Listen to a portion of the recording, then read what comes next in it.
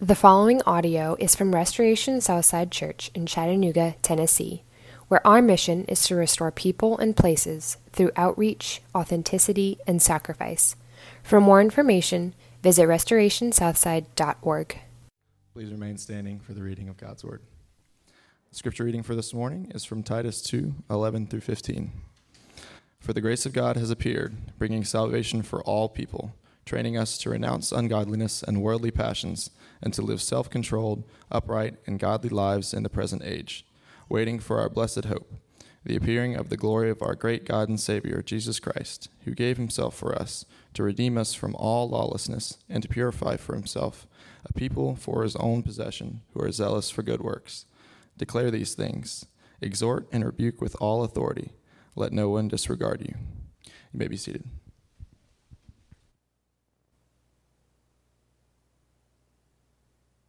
Thank you, Noah. As we had just read for us, that we're going through Titus, nearing the end of the second chapter. There's one more chapter to go. And we'll begin to wind our way down the next couple weeks before we begin a summer series. But this morning we'll look at a life in the reign of grace. What life looks like in the reign, the R-E-I-G-N, the reign of grace. And Paul is writing to a people, a community in Crete that Titus, hence the name of the book, is leading. And he's writing because that community's kind of gotten sideways, kind of had some things seep in and manifest itself in pretty negative, harmful ways. And so he's writing to combat bad truth, bad information, with good truth, good information. And here, actually, in this passage, he's trying to tell the audience there and the audience here in this room, he's trying to tell them the fundamental, the integral parts of the Christian life. What the gospel really is about, to have gospel sanity as we live a life in the reign of grace. And so this morning, as we look at it, we'll see that because Christ gave his life up for the people in Crete and for us today, what life looks like to live in light of that life being given. And we'll see three things. We'll see first the life of belonging. A life in the reign of grace involves belonging. And second, we'll see how life in the reign of grace is a life of tension. And then third, a life of goodness. So with that in mind, would you pray with me as we study Titus 2?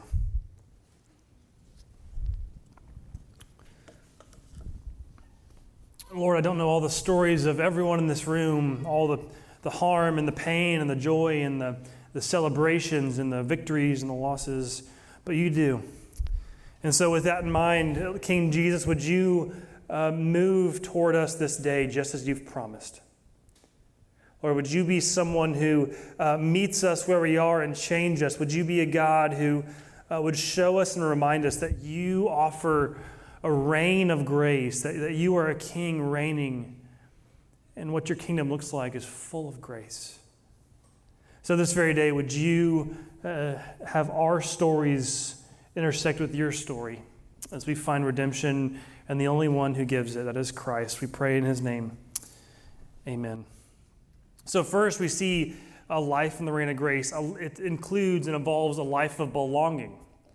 If you were to think, what it really is the Christian faith all about? What is kind of the most elementary things, the most foundational things? Adam London builds houses, and when you build a house, you got to have a good foundation. What is a foundation thing that everything else flows from and you build off of? And you may think, okay, well, the Christian faith is about knowledge. It's about this new information, this message that comes and how it's come and it's truth and it's good for us, and we take it in and ingest it, and it's more information. We believe the right things. But sometimes information doesn't always yield life change. It's important. We have to have good information. Or maybe we think that the Christian faith is about ethos, or pathos, how we connect with God. It's a motive. It's how we feel like we're really in stride. Things are going well because we're connected, and it's emotional. It's about a feeling, and yet sometimes in that view, in that vein, it's kind of feast or famine in different seasons of life.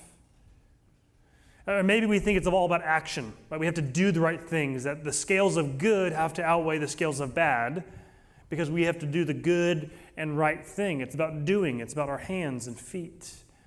And yet so often, sometimes it's easy to think and compare that we are so good and others are so bad, or we are so bad and others are so good. Right? Often if we kind of sometimes reduce the Christian faith to some of these elements only, it gets sideways.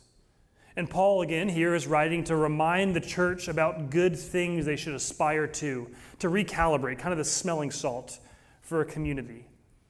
And what he gives them is a reminder that the gospel is about belonging, because it's the very fundamental need and desire we all have. The gospel brings belonging. So in verses 11, we see this. For the grace of God has appeared that offers salvation to all people. For the grace of God has appeared. Has appeared. Paul is saying the grace you're given has legs. It moves. And in fact, it moves toward you.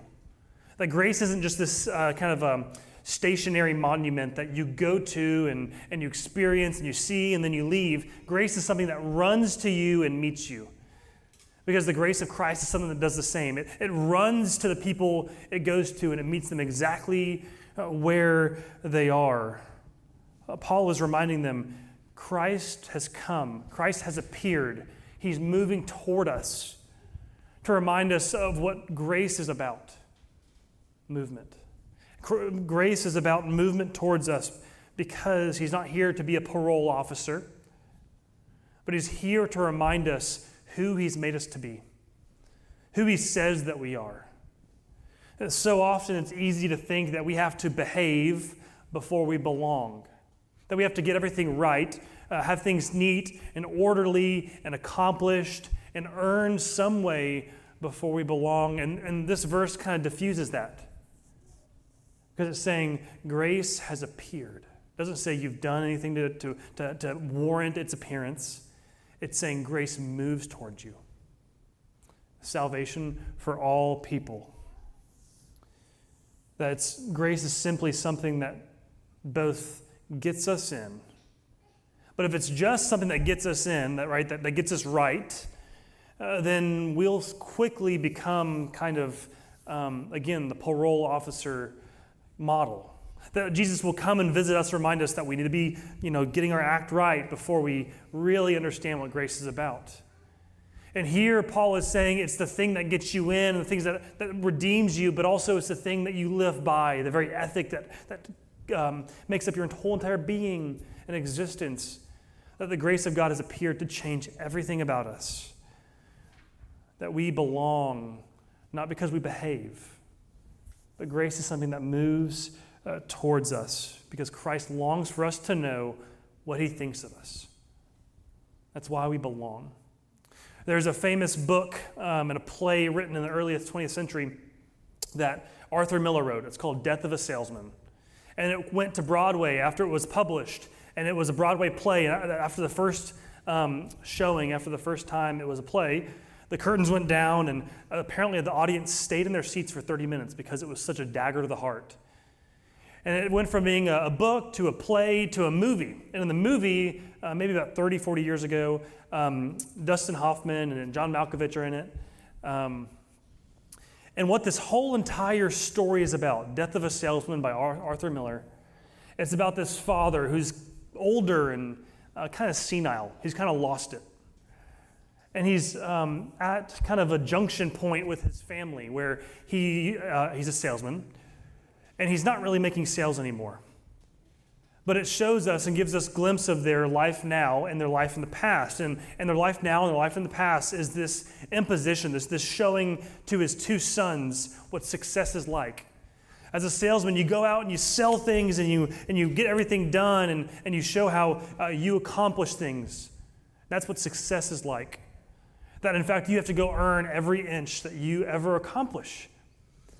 And Dustin Hoffman, this dad character, is talking to John Malkovich, the son. The son's name is Biff. And Biff has lived his whole life with the ethic that his father has given him, that you have to go earn everything. And material success is the upper echelon. You've made it. And finally, after a lot of failure, after failing in his football career in high school, after failing in his business ventures and getting fired from jobs, and trying to still hold on to this view of success that his father gave him of material possessions, he ends up stealing things. He goes to jail for stealing stuff. And one day he walks out of this business meeting and he steals a pen. And he kind of has this moment of realization after he does that. And it says this. Biff, this son, kind of realizes and has this moment where he says to his father, I stopped in the middle of that building and I saw the sky. I saw the things that I love in this world, the work and the food and the time to sit and smoke. And I looked at the pen and said to myself, what the hell am I grabbing this for? Why am I trying to become what I don't want to be? What am I doing in an office making a contemptuous begging fool of myself when all I want is out there, waiting for me the minute I say I know who I am? Why can't I say that, Willie? The son is going to his father and in a front saying, everything you've taught me about what success is, what life is, what everything should be like is wrong because it's made me do the most stupid things. He says, why am I trying to become what I don't want to be? So often in our lives, we come up for air. After the rhythm and routine of whatever it is, we come up for air and we have a moment of just stillness. And whether it's in the back of our head or it's in the front of our face, a similar question comes up. Why am I trying to become what I don't want to be? Whether you're a college student and you're longing for the exam that you're about to take, because it's that time of year, to define exactly everything who you are and how good you are, because then you get a job. And maybe in a job you recently have been fired, because it's been a hard year for all sectors. Maybe you've been passed up for a promotion and you're overlooked. Maybe you're doing just fine. Actually, you've built a great business and an empire.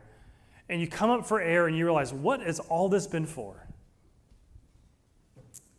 We can also see it in our social circles where we keep up with the Joneses and the status symbols of choice are always there waiting to be had. We see it in relationships because we just long and are living and dying for just a tiniest bit of affirmation. Maybe you're a mother and you just want to know for just 1 second, just today, that you're a good mom. That we long to have things said of us that show we belong, that we've made it. And yet, when we do that, sometimes the question creeps in, why am I trying to become what I don't want to be? It's easy to believe that we are only as beloved as we behave, and that we're only as cherished as we are productive. That we're only as meaningful and lovely as we are affirmed. And it's hard to have the audacity to say that grace moves towards us and says things of us, not because we've done a single thing. And yet that's the story that Paul's trying to tell the church in Crete that Titus is leading. And this is a story that he's trying to tell us in our day right now, that grace has moved towards us. Grace, for the grace of God, has appeared. It moves towards us, not because we're trying to do everything right, but because it's trying to say to us, you belong, because grace moves toward you and me. So one question I want to ask is, what do you think Jesus thinks of you? Because however you answer that question, you will orient most of your life by, what do you think Jesus thinks of you? Because if you don't think, and it's easy not to think, you belong to him, and he is yours, and you are his, like the church in Crete, it's easy to get sideways fast. It's easy to think and think to ourselves, why am I trying to become the person I don't want to be? In fact, the gospel is all about, at the most elementary, foundational level, belonging. He's come to make sure you know you are what he thinks you are. Grace has appeared. The life in the reign of grace is a life of belonging. But Paul is also honest, and he's telling us that as we live our lives and has that plane of thought, of belonging lands, it can be extremely hard. And so he points out how there's a life in the reign of grace is a life of tension, that we feel tension in our lives. Sometimes we think that Christianity is this Pepto-Bismol, this silver bullet, this fixes our spiritual nodule, heartburn, indigestion, upset stomach, and fill in the blank. Right? It fixes those things. It's an instant fix that settles the chaos. And yet Paul here is saying what life looks like when it attests to the fact that you belong. He gives the narrative of instruction, and you think, wait, I thought this was about belonging, not doing. And you're right. Because Paul here is saying this. He's saying, cultivate your life in such a way that it fits into the fact that you belong. That because Christ has come, operate in that way. And he says this in verse 12. He says, the fact that grace has come, it teaches us to say no to ungodliness and worldly passions and to live self-controlled, upright, and godly lives in this present age. Paul is telling the church in Crete that grace teaches us, that grace guides us, it forms us, it makes us different into who we were compared to who we are becoming. Because grace and Christ care much about who we are coming and who we're becoming. That grace teaches us, and it teaches us to say no to things that used to vie for our attention, and yes to things that cultivate the fact that we belong, and attest to that fact. And Paul's aware of that. Therefore, he gives instruction to acknowledge the tension at the war within ourselves, the war of our desires, the war within our own heart murmurs. Paul acknowledges that, and he says there's a tension. That life in the reign of grace, if we're honest, has deep tension in us. There's deep tension within our lives.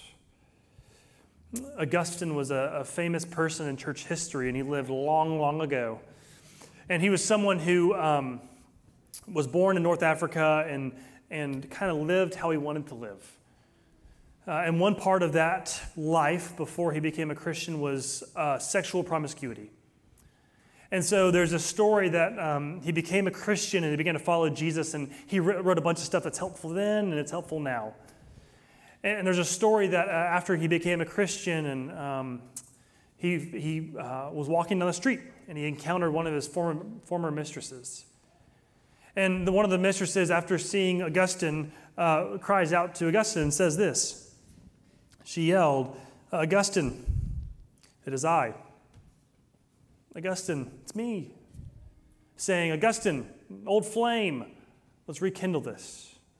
Augustine, let's have a one-night stand. What do you say for old time's sake?" And Augustine, not looking back, says this. He says, "Yes, but it is no longer I." Paul here is saying to the church in Crete and saying to us, there are things that vie for our attention.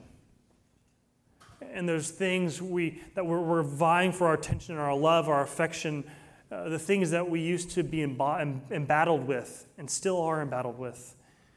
He encourages us, because you belong, because grace has appeared and moved towards you, say no.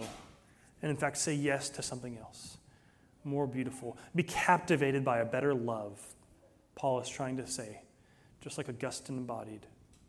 Say to the things that vie for your attention, yes, but it's no longer I. And so in order to do that, we, like good doctors, have to have a good pathology. Pathology is this fancy schmancy word of showing how diseases have causes and effects, right? There's a connection, how things operate. All good doctors know that. And I think for really good, healthy Christianity, for good ways of following Jesus, we need a good spiritual pathology. And a good also pathology of sin. How things in our lives and sin is caused and affected, and how it makes its fruition in our lives. And so one thing that we need to do as we say yes and no to the things we should say yes and no to is the fact that grace has moved towards us and made us belong. We should also have a spiritual pathology of sin where we talk back to sin that talks to us. When it vies for our attention, we say things to sin. We narrate sin. And we say to things like it, like you don't belong to me anymore, and I don't belong to you anymore. That you don't leave me as fulfilled as you promise you do, or you don't deliver. That in fact, you pull me out of relationship that I'm supposed to be in, not into relationship, and that you make me actually less human, not more human. We narrate the sin, the things that vie for our attention, the things that say, Augustine, it's me. Ben, it's me. Whatever your name is, it's me. And we say to it and narrate it as we live lives of tension, all because grace is something that narrates us for a captivating, better love. That we need things that make us more human, not less human, and grace helps narrate that. Because it's not just this entry in, but it's actually the ethic as we live as Christians. And it's something that also meets us when we say yes to the things we should say no to. It's a lifelong battle and struggle and classroom. But grace is always there to meet us, even when we fail. There's a battle within, a life of tension within, but also, quickly, we should acknowledge, because Paul does, how there's a battle and a tension outside of us in the grand view of history. For the grace of God has appeared, Paul says. And he goes on to talk about this, that we say yes and no to sin. And in verse 13, he says, while we await the blessed hope. We say yes and no while we wait for the blessed hope, the appearing of our great God and Savior, Jesus Christ.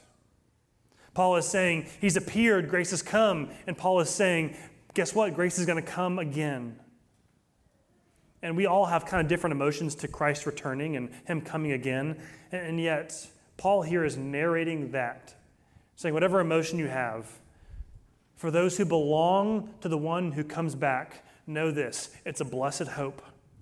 Because it's a blessed hope as our belonging reaches its fullest culmination and climax.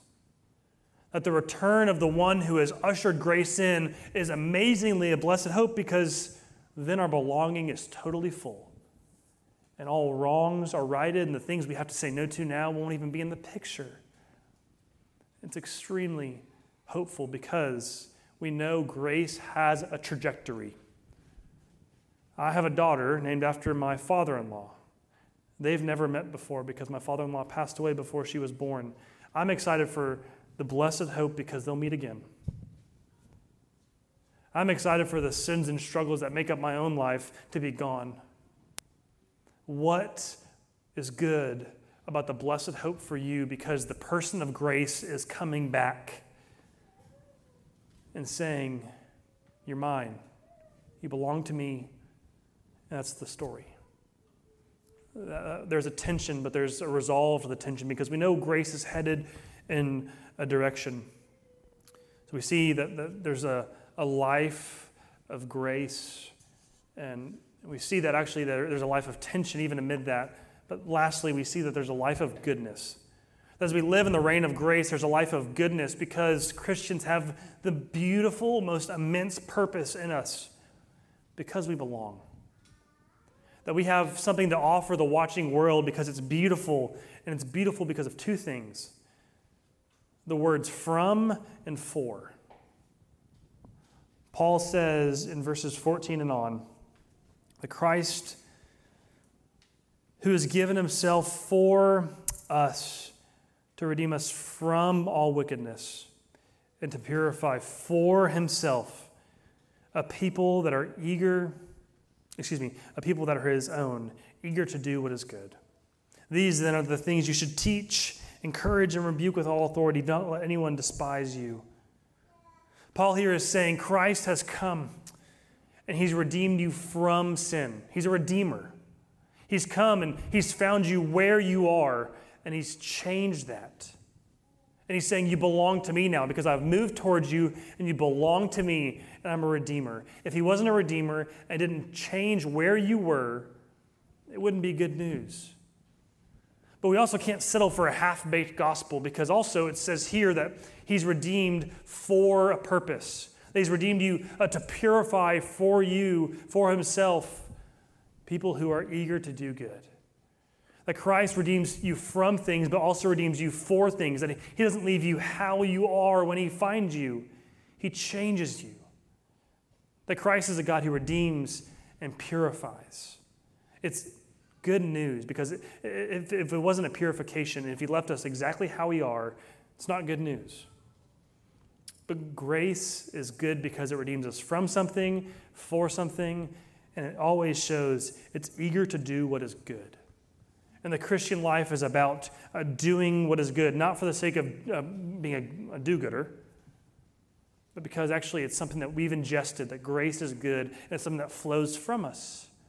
And it embodies everything who we are as an employer, an employee, as a neighbor, as a friend, as any relationship you have, as the things in your own heart, the things in your wallet, the things in your bedroom, the things in your mind, the things all about us. Grace comes to touch those things, redeem them, and purify them. Grace changes us, all for goodness. We want to live the good life. It's what Willie Loman, it's what Biff Loman, that's what all of us desire deep down. And it shows itself in the fact that we're redeemed from something and for something. When explaining the Christian faith, C.S. Lewis talks about how Christianity is a belief of goodness. And he says this. He says, Christianity seems, at first, to be all about morality, all about duties and rules and guilt and virtue. Yet it leads you on, out of all of that, into something beyond. One has a glimpse of a country where they do not talk about those things except perhaps as a joke. Everyone there is filled full with what we should call goodness, as a mirror is filled with light. But they don't call it goodness. They don't call it anything. They're not thinking of it. They are too busy looking at the source from which it comes. Paul, C.S. Lewis, what I would piggyback off of them today and say to you is the fact that goodness flows from our life because our eyes are fixed on the one who has moved toward us, who said, you belong because I have a grace that meets you exactly where you are. And even in the tension you feel in your life after you experience a grace, I'm there with you, whether you're doing great or you're falling in your face every other minute. And in fact, that grace is something that will take you home and take you the distance. And it's a grace that, in the meantime, does goodness to the life around you. We belong.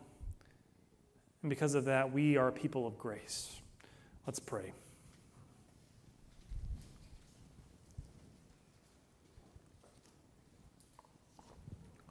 Lord, grace is a scandalous thing, and it's a hard thing to believe because sometimes we think to ourselves, is it too good to be true? And we can appropriate it for some parts of our lives, and it's so hard to embrace it in other parts. And so, Lord, may we this day experience your Spirit as someone who is full of grace and truth. Use your grace this day, Lord, to disturb those who are comfortable. Use this day, Lord, your grace in a way that it comforts those who are disturbed. Lord, may grace be something that doesn't just simply place the tiniest bit of role, but may we live in the reign of grace, just as Paul longed for the church in Crete to exist in every part of who they are in the reign of your grace. May we, the church in Chattanooga, these, my friends, with their stories, their excitements, their victories, their failures, their losses, their desires, their pains, their dreams, may it all be touched and transformed by the reign of grace. We pray, Christ, because you are a God of grace.